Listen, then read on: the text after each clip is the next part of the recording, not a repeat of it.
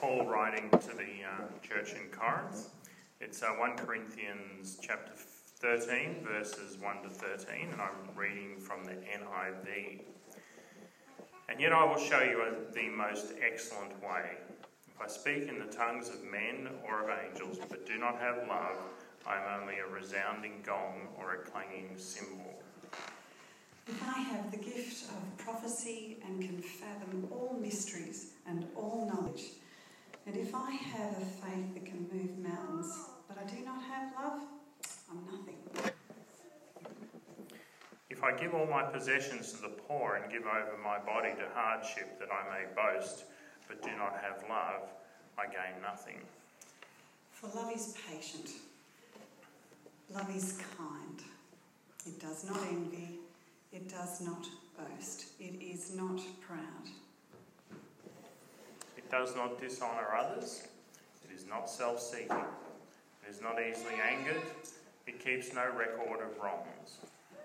Love does not delight in evil, but rejoices with the truth. It always protects, always trusts, always hopes, and always perseveres. Love never fails. But where there are prophecies, they will cease. Where there are tongues, they will be stilled. Where there is knowledge, it will pass away. For we know in part and we prophesy in part. But when completeness comes, what is in part disappears. When I was a child, I talked like a child. I thought like a child. I reasoned like a child. When I became a man, I put the ways of childhood behind me. For now we see only a reflection as in a mirror, and then we shall see face to face. Now I know him in part, but then I shall know him in fullness, even as I am fully known. And now these three remain: faith, hope, and love. But the greatest of these is love. Now, today I'm curtailing my message because we wanted to allow time to begin to get to know Jonathan, and there will probably be people heading off to family gatherings or lunches or whatever happens on this day. I'm also aware that it is a day of complex emotions, isn't it? It's traditionally a day of Thanksgiving and recognising mothers. But for some, it can be a difficult day of grief and loss and heartache. So we hold together all of that complexity of the emotions that a day like this arouses.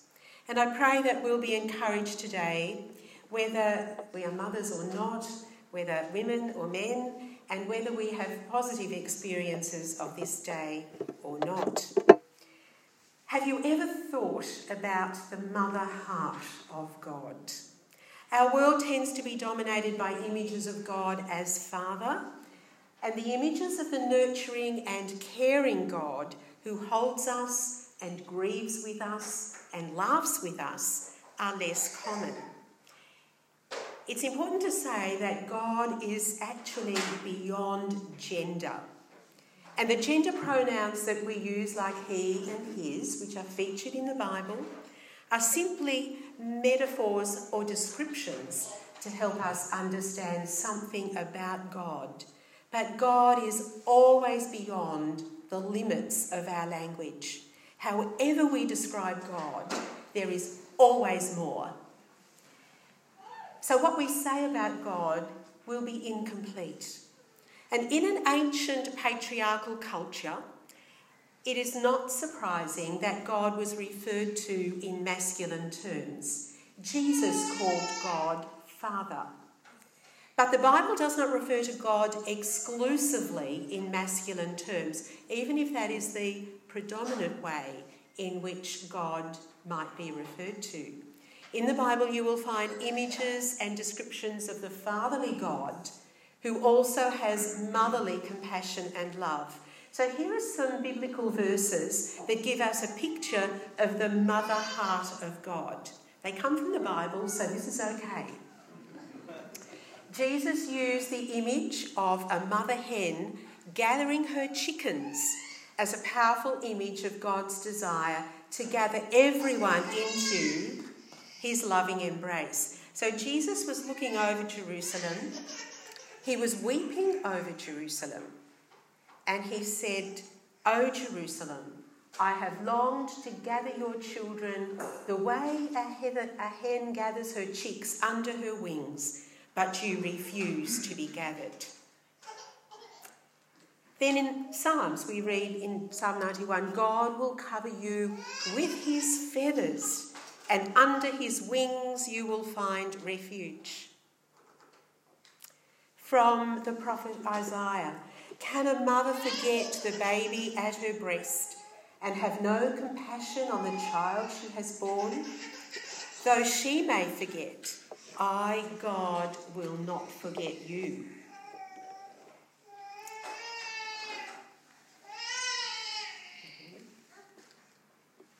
Could you help me please, Charlie? I don't think it's going on. There we are. Thanks. And then again from the prophet Isaiah, God's words, "As one whom a mother comforts, so I will comfort you." So God is actually saying, I'm like a mother and I will comfort you. And then from Deuteronomy 32, God reminds the Hebrew people, "You ignored the rock who bore you and forgot the God who gave birth to you."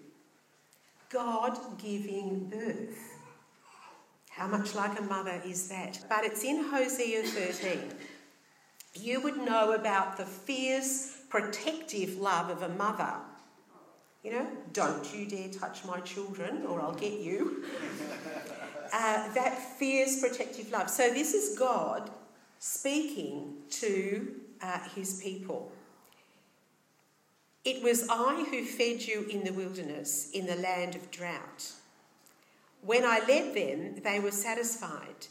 They were satisfied and their heart was proud." So this is what God said he would do to them.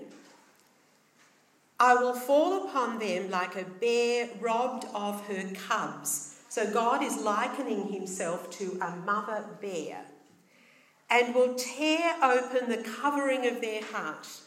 There I will devour them like a lion, as a wild animal would mangle them." So you see the picture that is built up of God in this mothering way as well as fathering way. And that fierce, strong love of a mother that will do anything to protect her brood.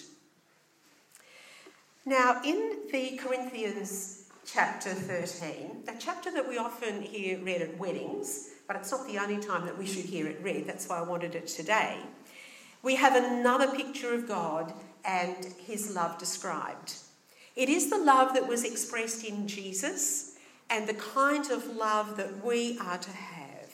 It's like a standard to measure ourselves against, or a combination of qualities that amplify what it means to love. The Greek word used in the original writing is agape, the highest form of love. Now, in English, we only have one word, love, to cover things like I love chocolate or whatever else you might love, or I love reading, or I love exercise, or I love my football team, I love soccer, as Jonathan said. So we use love in all those ways to cover it all. But in Greek, there are 4 words to cover different kinds of love. There's eros, which is the passionate, romantic, sexual love, and it's where we get the word erotic from. Then there's storge, which is family love, the love between a parent and child, a brother and sister, love of a grandparent. We have philia, the kind of love that exists in close or deep friendship. And then there's agape, the highest form of love. And 1 Corinthians 13 is about that agape love. A self-giving, unconditional love, A love that gives without expectation of receiving back. It gives because it can do nothing else but give. That is the essence of that kind of love. As a measure of our capacity to love in that highest way, perhaps we could put our own name into verses 4 to 7 of 1 Corinthians. I'm not sure that that's working, Chuck. There, yeah, thank you. So where I have the gaps, I want you to put your own name as I read it. Just say your name to yourself, or if you want to say it aloud, you can. And just see what happens as we think about love in this way. Your name, you are patient and kind. Is not jealous or boastful or proud or rude.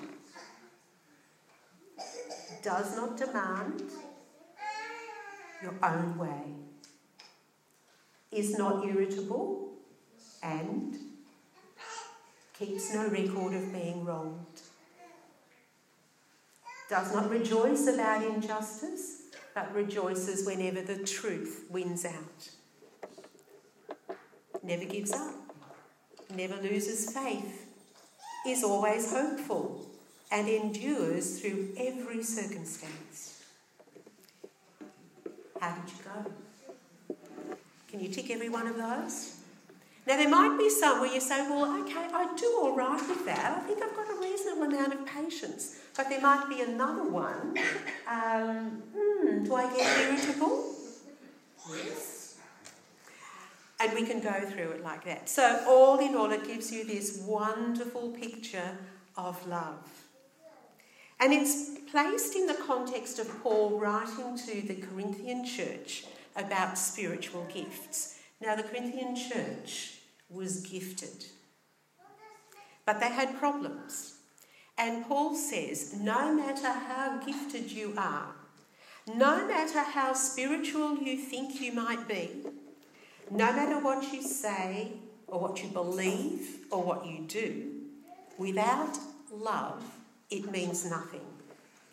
And this is where the Spirit comes in. Because Paul writes about the spiritual gifts in 1 Corinthians and how they are to be used. They are to be used and expressed in love. The Holy Spirit dwells deep within us in a slow, quiet and patient work of transformation as we invite the Spirit to grow this kind of love in us. You know, it might take a decade for God to work on my patience. It might take him a year, or it might only take him a week to work on something else. But all the time, the Holy Spirit goes on deep within us, growing that kind of love. And notice that it's not about love as a feeling.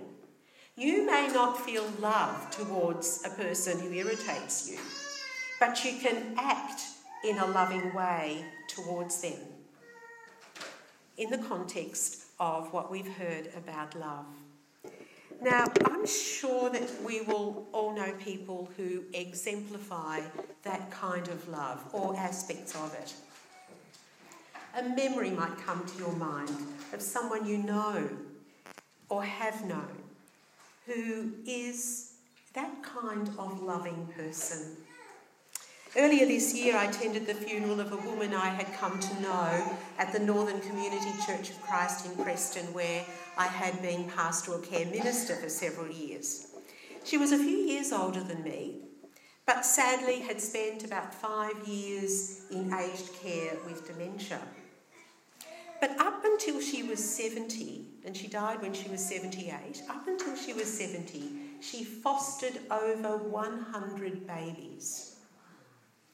She was married with a family, they had 3 children, when early in her life she decided to take in babies, some as young as 2 or 3 days, to give them the care that their birth mother, for whatever reason, could not give. Some of the babies were born drug affected or ill, and she would patiently care for them as they were weaned off the drugs or needed medical attention.